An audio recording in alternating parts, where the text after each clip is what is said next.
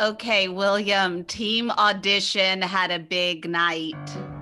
Stelline, it was major. Big night, huge. New York is opening again. And Bemelman's bar is open again. With pitchers of ice cold martinis. Pitchers. Our guest on this episode of The Audition was there too. Our friend, Robbie Fairchild. I think we should have all our pre-interviews at Bemelman's because pre-interviews at Bemelman's are the best pre-interviews. Pictures of martinis, pigs in a blanket, and deep probing questions about theater, to be clear. Okay, so here's the thing about Robbie Fairchild. His audition for An American in Paris was truly an extraordinary leap. A grand jeté, if you will. Oh, look at you. Grand jeté. Well, to be clear, Robbie was already at the top of the ballet world. But he really wanted Broadway. Coming up, Robbie Fairchild shares his incredible and tender story of changing his artistic focus and really his entire identity. Please join us for The Audition with Robbie Fairchild.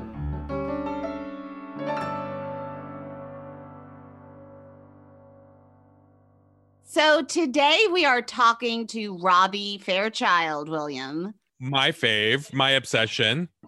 Yes, yours and many's, yes. And many others. Robbie, welcome to The Audition. Hi, you guys. Hi.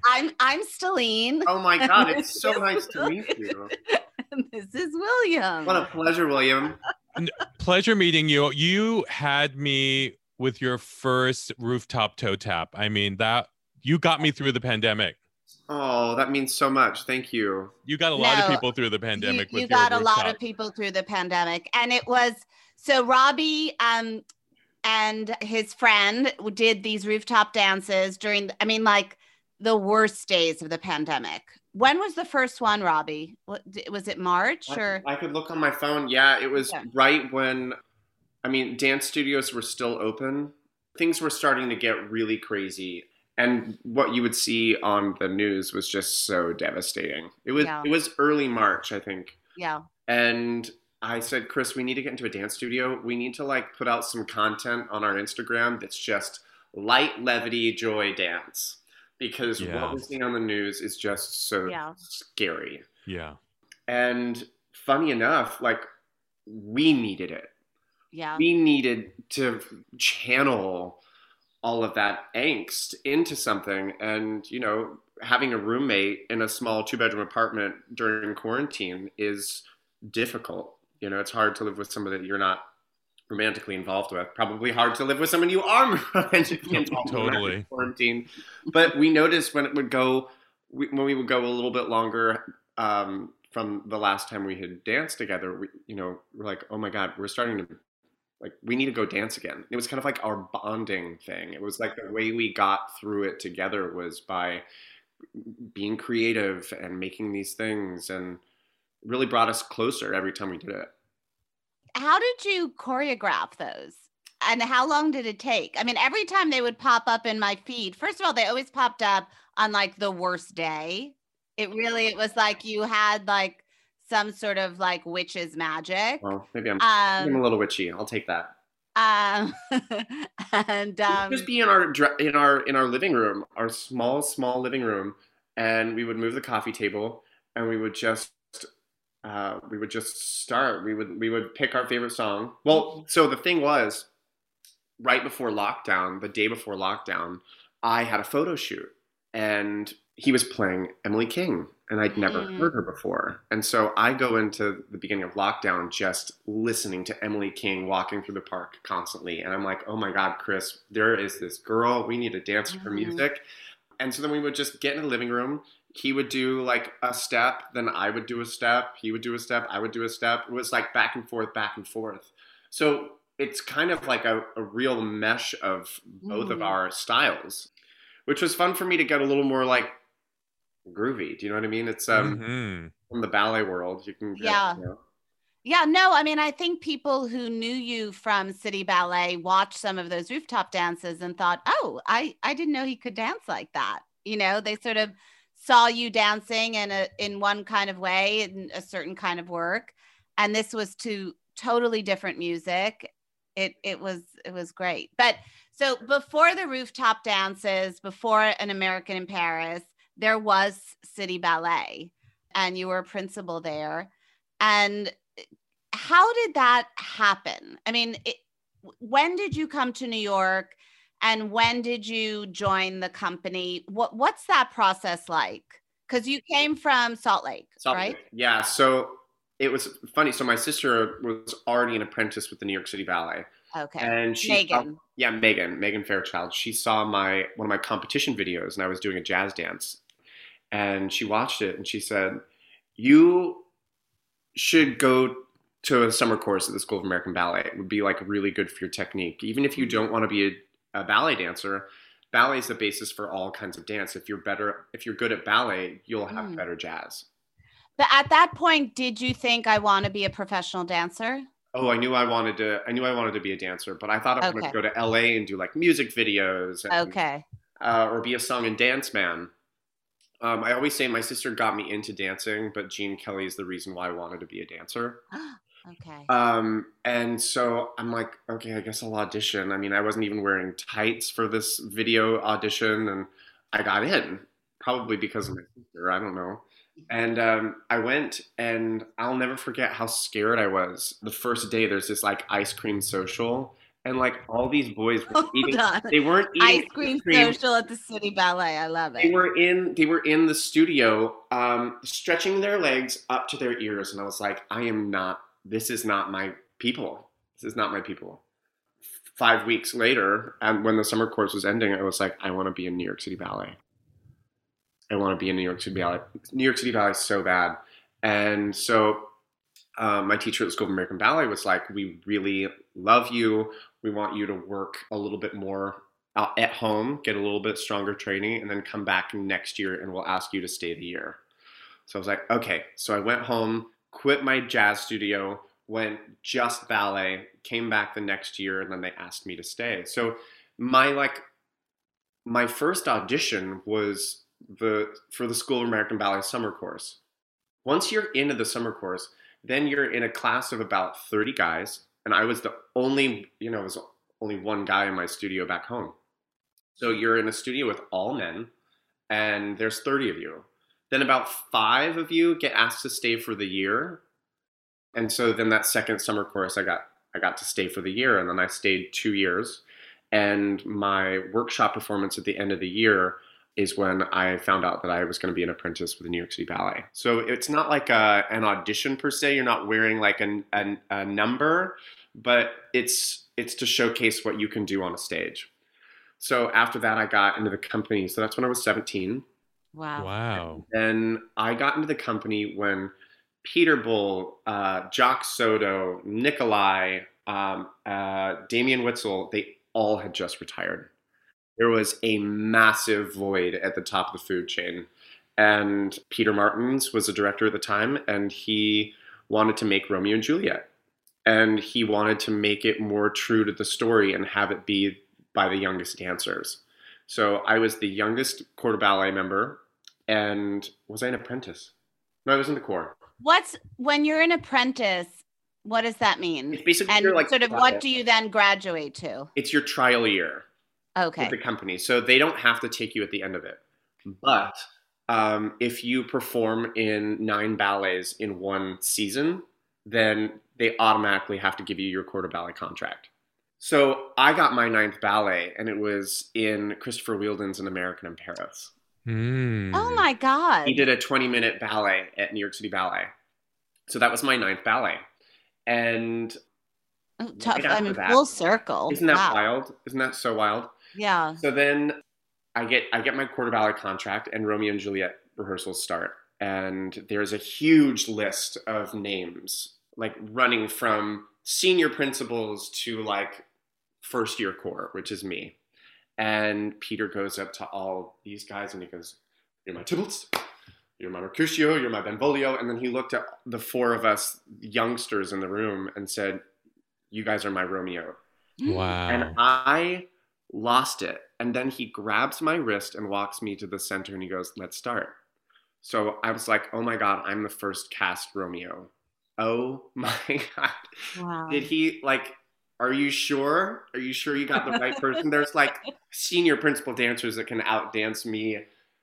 Oh, like no other. And yeah, we just started. We started with the first steps. And that was in May. And after the first week of performances, he calls me into his office and he promotes me to soloist. So I hadn't Wow. been in the corps de ballet even a year until he promoted me to soloist. And I said, I haven't even done a tutu ballet. I haven't even done a George Balanchine ballet, like a principal Balanchine ballet. Like, how am I supposed to be a soloist? I'm so out of my like element. And he goes, I know there's some steps to go, you know, with some training, and we'll get you there. But like, I want this moment for you. So I was like, oh my God.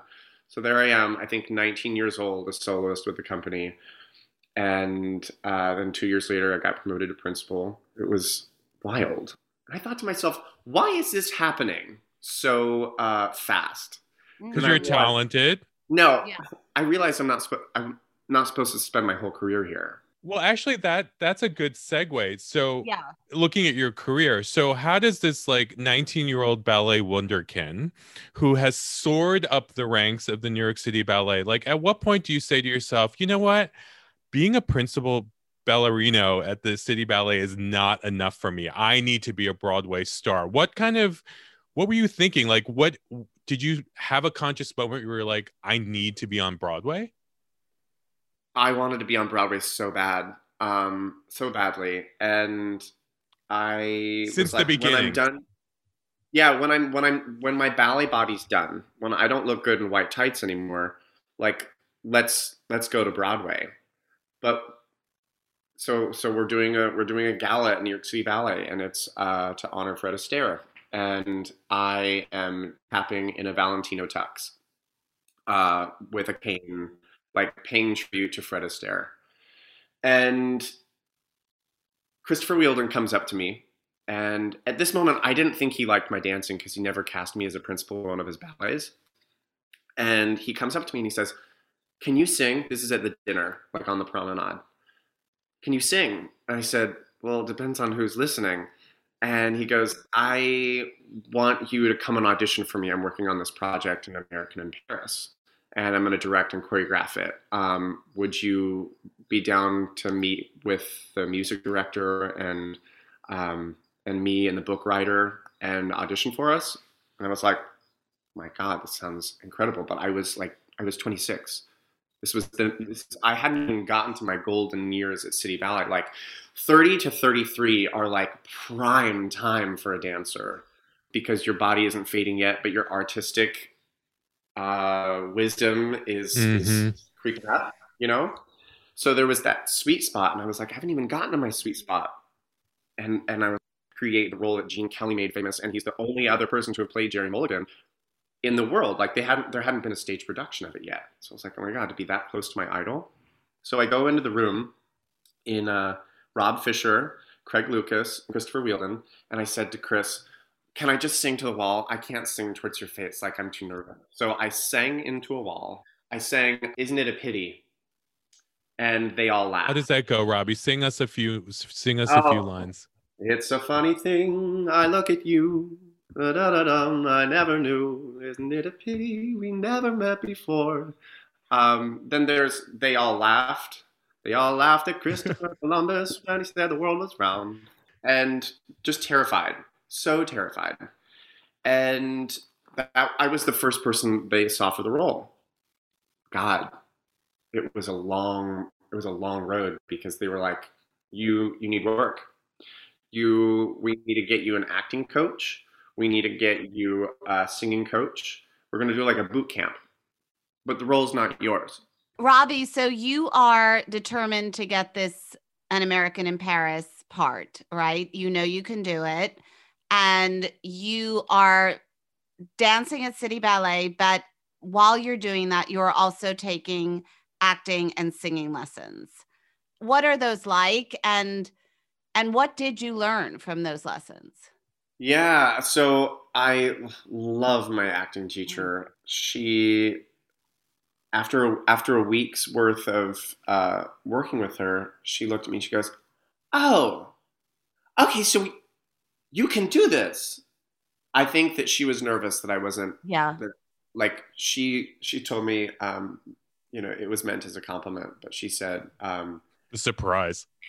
she was like, when you first came to me, like you doing a scene was about as interesting as like you reading the dictionary. It was like, wow, that is harsh. But what I learned is that I feel like I'm a master of my body. Like I understand so much of how it works as a dancer, and then to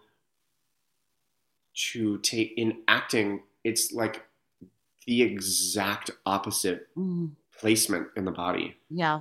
So all the things that I've trained to do my whole entire life, lift up, be light, fight gravity, was like the enemy to my acting and my singing. It was like you had to completely, she was like, let your belly go.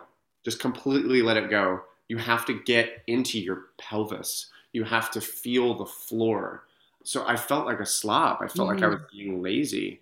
But I would notice that my voice would start to drop down and it would have a better resonance.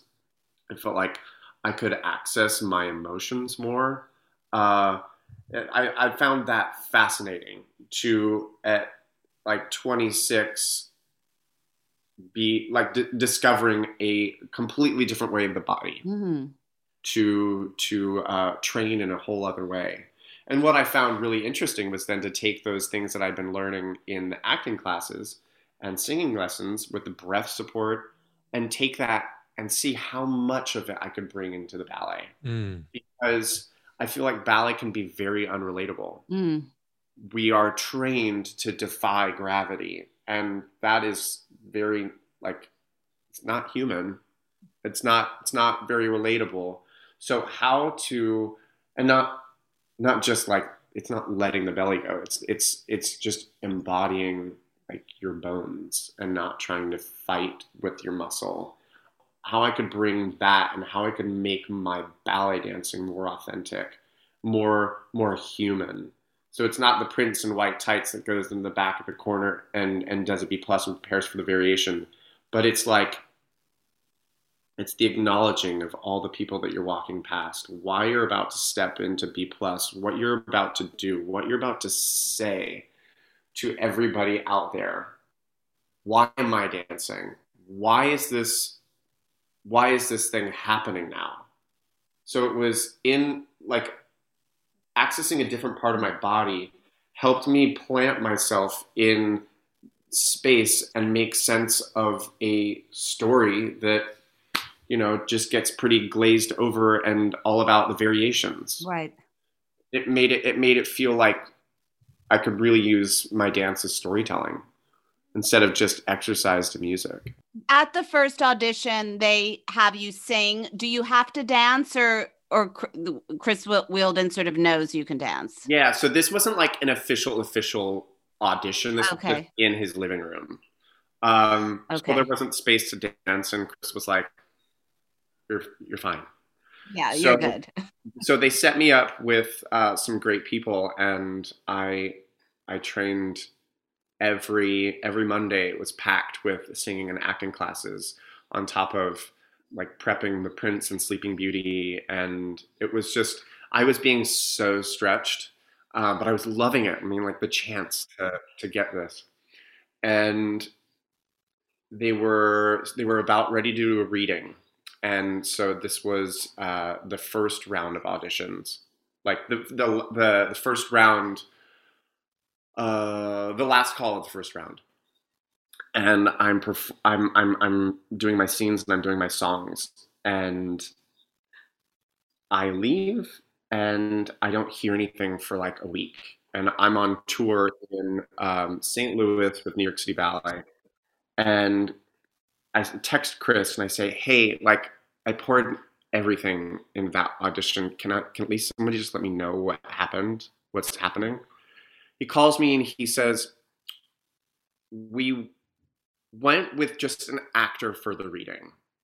We're going to, you know, there's a lot we need to figure out for this role and how this is going to work.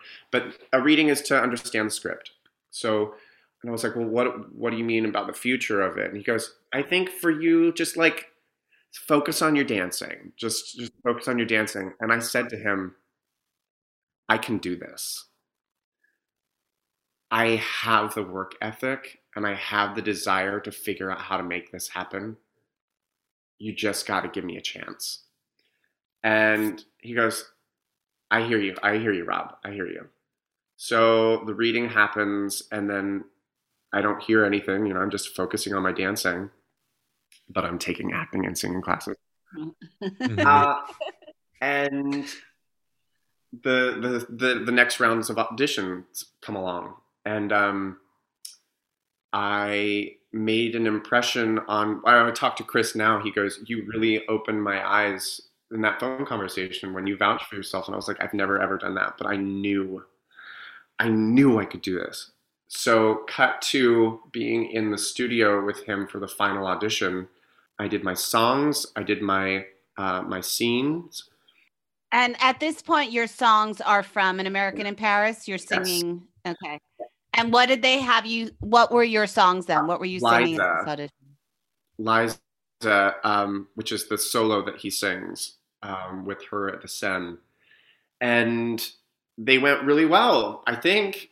And then they said, okay, we're going to have you guys dance. I was wearing like jeans and I didn't bring any dance shoes. So I was like, Chris, you want me to, like, of course I'll dance for you, but like, I wasn't prepared because I didn't think we were going to have to do that. So here we go into the studio and I'm learning the routine in the other studio in my socks and jeans, dancing with tight jeans, dancing with this gorgeous tight jeans, dancing with this gorgeous woman from London, Leanne Cope. And we get in there and we kind of nailed it. I was like, well, if the singing and the scenes didn't go well, at least I've got the dancing. We turned it out. So I was getting thrown on to the prince in Sleeping Beauty. It was an injury and I wasn't even learning it. And they said, Robbie, you have to learn it. And this is in 3 weeks. So this is the next day after my audition is my dress rehearsal on stage. I leave, I get done with the first act and I go upstairs, freshen up, change my costume, and I listen to a voicemail, which I have saved that I can play for you. Oh, I love So this is at intermission of my first dress rehearsal as the Prince in Sleeping Beauty. Oh, I'm sorry. I think I called the wrong phone. I'm actually trying to reach Jerry. Is Jerry there by any chance? Hi, Rob. Me. Listen, it's yours if you want it. We are all really excited about you and want to go further with this. So you and I need to have a very serious conversation. Give me a call when you get this message. I'm in a meeting this afternoon, and then I'm actually going to the Joyce tonight. So it might be a little bit phone tag, but we should definitely talk before this evening. Okay? So when you get a chance, I know you're busy too. I know you're in rehearsal, but give me a call back. All right, Rob. Talk to you later. Bye. That is so nice. Yeah, to have that moment, he said that it's yours if you want it. And I was like, yeah. And the serious conversation was leaving New York City Ballet for a year. Right. So did they know you were auditioning? Sort of what are the rules around if you are City Ballet, you're a principal at this point, right? Are you allowed to audition for Broadway? Or no, if you don't get it, then you've basically told your boss you're looking for work elsewhere without having gotten the job. So I didn't tell him. I didn't tell my boss until I got the job and said, look, I love dancing here, but this is like a once in a lifetime opportunity to be Gene Kelly on Broadway. Yeah. In a new musical, making a new musical. And at this point, we didn't know if it was going to go to Broadway. Like, this was just for the workshop. Mm-hmm. So I was like, it's just 6 weeks. I'll just miss Nutcracker. Like, it's okay. You've got a lot of people to do the Nutcracker. And he came and saw me in the workshop of it. And he just came up and he touched my face and he goes, well, I'm sad because I'm going to lose you. You were so good. And to have that kind of relationship with him, he was so wonderful to me. I asked him, I still want to dance here. When I'm done with Broadway, like with the show, is there a world where like I can still have like the same roles? And he said, okay, if you make a presence for yourself in every ballet season, I think that we can arrange for it to be as close to as what you remember your roles looking like. Oh God. So the cut to having to scale back from 8 shows a week on Broadway to 6. And then on my Wednesday evenings and my Saturday matinees, I was off from An American in Paris, I would have to go and dance at New York City Ballet. Oh, wow. So you get this phone call. So you get this phone call. You're Jerry, right? Yeah. Is Jerry there? Yeah. It's yours if you want it for the workshop.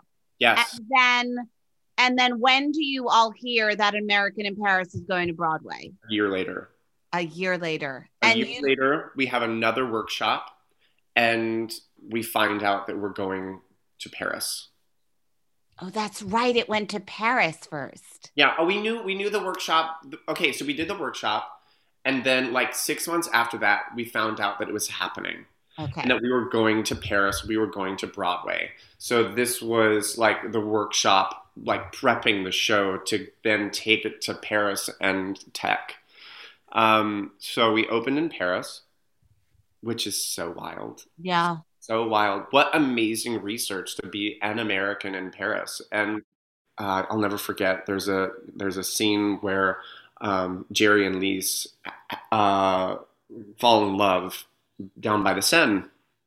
So the Châtelet is on the Seine. Mm-hmm. So I took a croissant and a coffee before the show and just sat while the sun was setting and just planned out where Lise was going to come down, where we were going to dance, what I was going to be looking at, what I was sketching before she came, and then getting to go into that theater like an hour later and getting to look at that blank black canvas and just see what I had seen down on them was magical. Oh, so magical. Cut to, we open on Broadway, which was so wild. How long did the show play in Paris before it moved to Broadway? I think we had like a month of shows. Oh, okay. So that's good practice. And then you go into previews on Broadway. Yeah, previews on Broadway. And we opened right at that Tony Hustle time. So I was just so scared that I didn't want to mess up. And I was performing like, just don't screw up. And that doesn't really fuel creativity, but like I was singing and acting on stage for the first time in my life. I've spent 12 years at the New York City Ballet voiceless, and then you put me on stage and you mic me up, and then I have to dance really hard, and then 5, 6, 7, 8 break into song. I wasn't that trained, that knowledgeable to know all the things that I needed to do so that my voice wouldn't crack, so that, you wouldn't be panting. Yeah. Yeah, there were moments on stage on Broadway where like I'm learning on the job in front of a paying audience. Yes. So you open for, you've got the Times that comes to review it. So there's the pressure to nail it. Do you know the night that the big critics come? You do know. Yeah, you have a sense. And then right after we opened, all the Tony voters were there. Then there were the Tony nominating committee, then the Tony voters, then the Tony. So it it did not stop being the most stressful thing in the world until the Tonys were over in mid-June. So Robbie, speaking of the Tonys then, so you're on stage, you're doing your song and dance, literally, figuratively, and you know that Tony voters are in the audience. Are you thinking to yourself, oh my God, I could be nominated for a Tony? Or were you thinking, oh, the show could be nominated for a Tony? The show could be nominated. Here I am, just like, my voice is cracking. I'm like, I'm trying to stay on pitch. Right. Like, I know I'm killing the dancing. Like, at least I have, like, if I had a bad song, I would turn it up that much harder in the dance, because I was like, I gotta make up. Like, people are paying to see this. Yeah. Like, I gotta step it up. So I always had that to rely on. Yes, a big finish. A big finish. At least they could go, oh, that's why he got correct. Right. You know what I mean? Look at that leap. I mean, he cracked 4 notes, like, but leave my butt. Yeah. You know? And Robbie, I mean, you were a performer basically, you know, your whole life. How, I mean, was it the singing and the acting that made this feel so different, or is a Broadway performance just radically different from a ballet performance? Opening up your mouth on stage is like your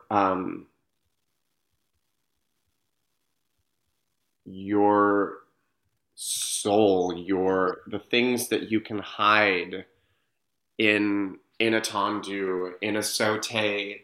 It's like your body, it's not like your body can lie, but you can hide a lot of things that you're going through personally. And when you're on stage and you're vocalizing, it is the vulnerable parts of your person, of your human coming out. It's your sound, it's your thoughts, it's your ideas. It's so much of you. And you know, I had tried to run away from being myself for so long. And night after night after night, in order to do an authentic performance, you just start peeling all the layers like an onion, just getting further and further and deeper to stay authentic. You find different ways to connect to the person that you're supposed to fall in love with every night. And so that was really emotionally taxing and vulnerable to be doing that in front of so many people. Go back to what you were saying about being, you know, you were struggling with like sort of your authenticity. What were you struggling with? What were you like, what were you dealing with? Like, what are these layers? I am from Salt Lake City. I did not want to be gay. And that was really, really difficult to deal with. You know, I felt like that spotlight was just shining so bright on me. And the more and more, the deeper I got, it's like when I left the ballet, I felt my wings flap.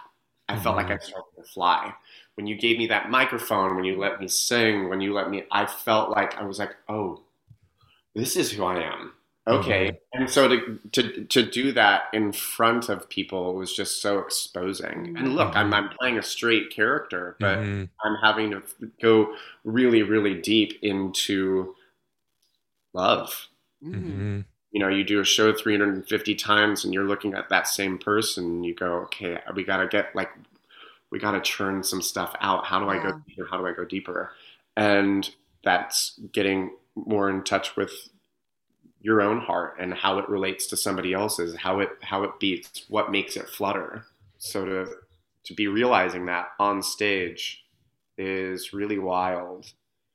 And that, I think, was the most exhausting part of it. Was like, I thought my whole world was going.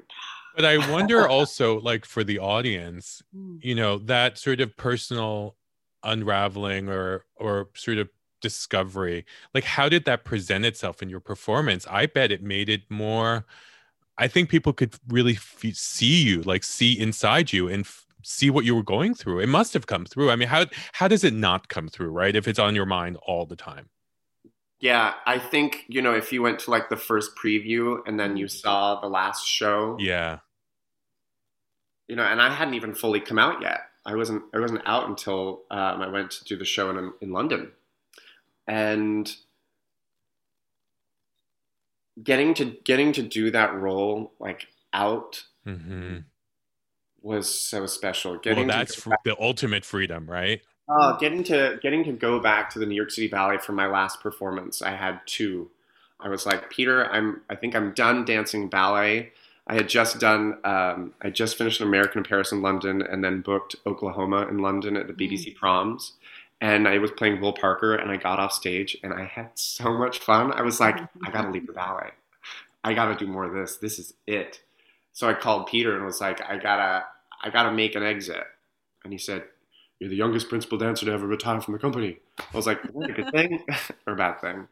And I'll never forget getting to do my favorite ballet one last time. And what was that? Duo Concertant. It's a Stravinsky Balanchine ballet where two people, a man and a woman, stand next to a piano and a violinist, and they watch them play, and then they go out and dance, and then they come back and forth, and it's such a shared moment on stage. I'll never forget the curtain rising on my last show and just hearing the applause start and having it, like, holding onto the piano, and like my partner grabbed my hand, and I bowed my head because I was getting emotional. And then like I looked up and I kind of like looked at the audience. I was like, okay, we got to start. And then they stopped clapping and the music started, and it was just magical to be me on that stage. And I had struggled for so long, you know? Robbie, you said the other day that Broadway auditions are like radically different than dance auditions. And now that we know that you've had some TV auditions as well, talk about that. What were the differences? And I know that the Broadway audition made you super, super nervous. Why is that?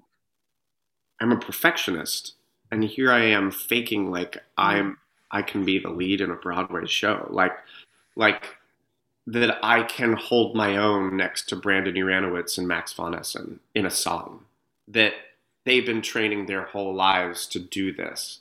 And, you know, I'm a hard worker, but you can't make up for that many years. So it was wanting to pay respect to the art form that I love so much as an audience member, and not thinking that like, oh, I can do that.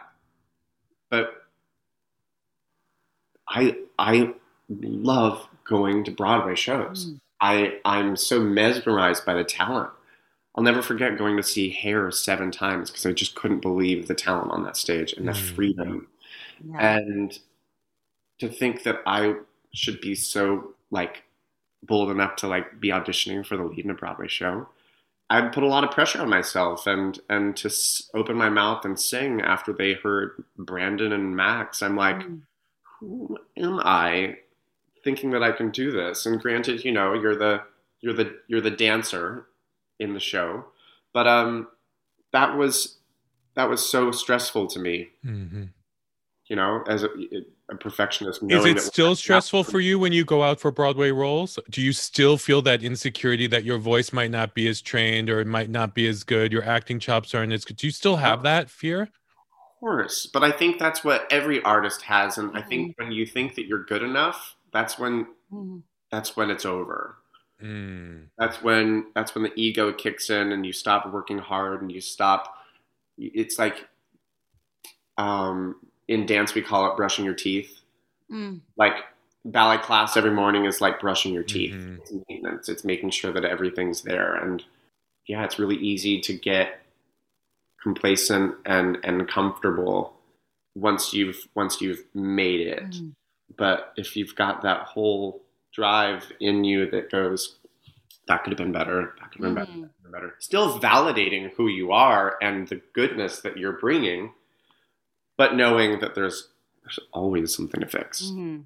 Robbie, thank you for doing this and sharing, you know, the story. I mean, this sort of story from City Ballet to an American in Paris, and also listening to that voice message. I think that's special. That's really, well, I think it's for everyone listening to this. That's the moment, right? right? And you like play that message and it can go either way. And you sort of hear that one moment. And I think it makes us all realize really what you all experience, the sort of waiting and the anxiety and the fear. And then that moment, it sort of all goes away and becomes something else. So thank you for sharing that with us. And my pleasure. I mean, can you imagine going downstairs onto the stage and doing your second act after having gotten that phone call? No, I bet you were awesome. I bet you were soaring higher than you've ever soared before. You hit the ceiling. Yeah, but also like, oh my God, my boss is going to kill me. Thanks for having me, you guys. How much do we love Robbie Fairchild and that incredible story? I am completely blown away and captivated by his evolution. I mean, what an incredible talent. You know, he is a magic person. And what is so incredible is how he finds so many ways to take his talent and make so many people happy. You think about that rooftop series he did during lockdown, and then he went on to become a florist with a booming floral business during the pandemic and created jobs for out-of-work actors and performers. The fact that he did all this and is continuing to do it as he is dancing and booking jobs is just so incredible to me. It's so generous. I couldn't agree more. He's incredibly full of life, and his flowers are absolutely beautiful. So for the listeners who are interested in learning more about that beautiful story, the Instagram handle for his flower business is @BouquetNYC. And of course, he spells it a little bit different. It's @BOOKANYC. As we say, bouquet, okay? Also, one of the arrangements is called The Dancer, which I love. Yes. And be sure to follow us too. After you follow Bouquet, follow us, The Audition, on Apple Podcasts and Spotify. And please join us next time. We have a very exciting guest. The Audition is produced by Rob Corso, Casey Kahn, and Howie Kahn at Freetime Media, along with me, William Lee. And me, Stellene Volandis. Special thanks to James Adams, Lauren Tappan, and Scott Pask. And to Justin Robertson for the show's art. That's Squigs, to be clear. Martini. Always. Cheers.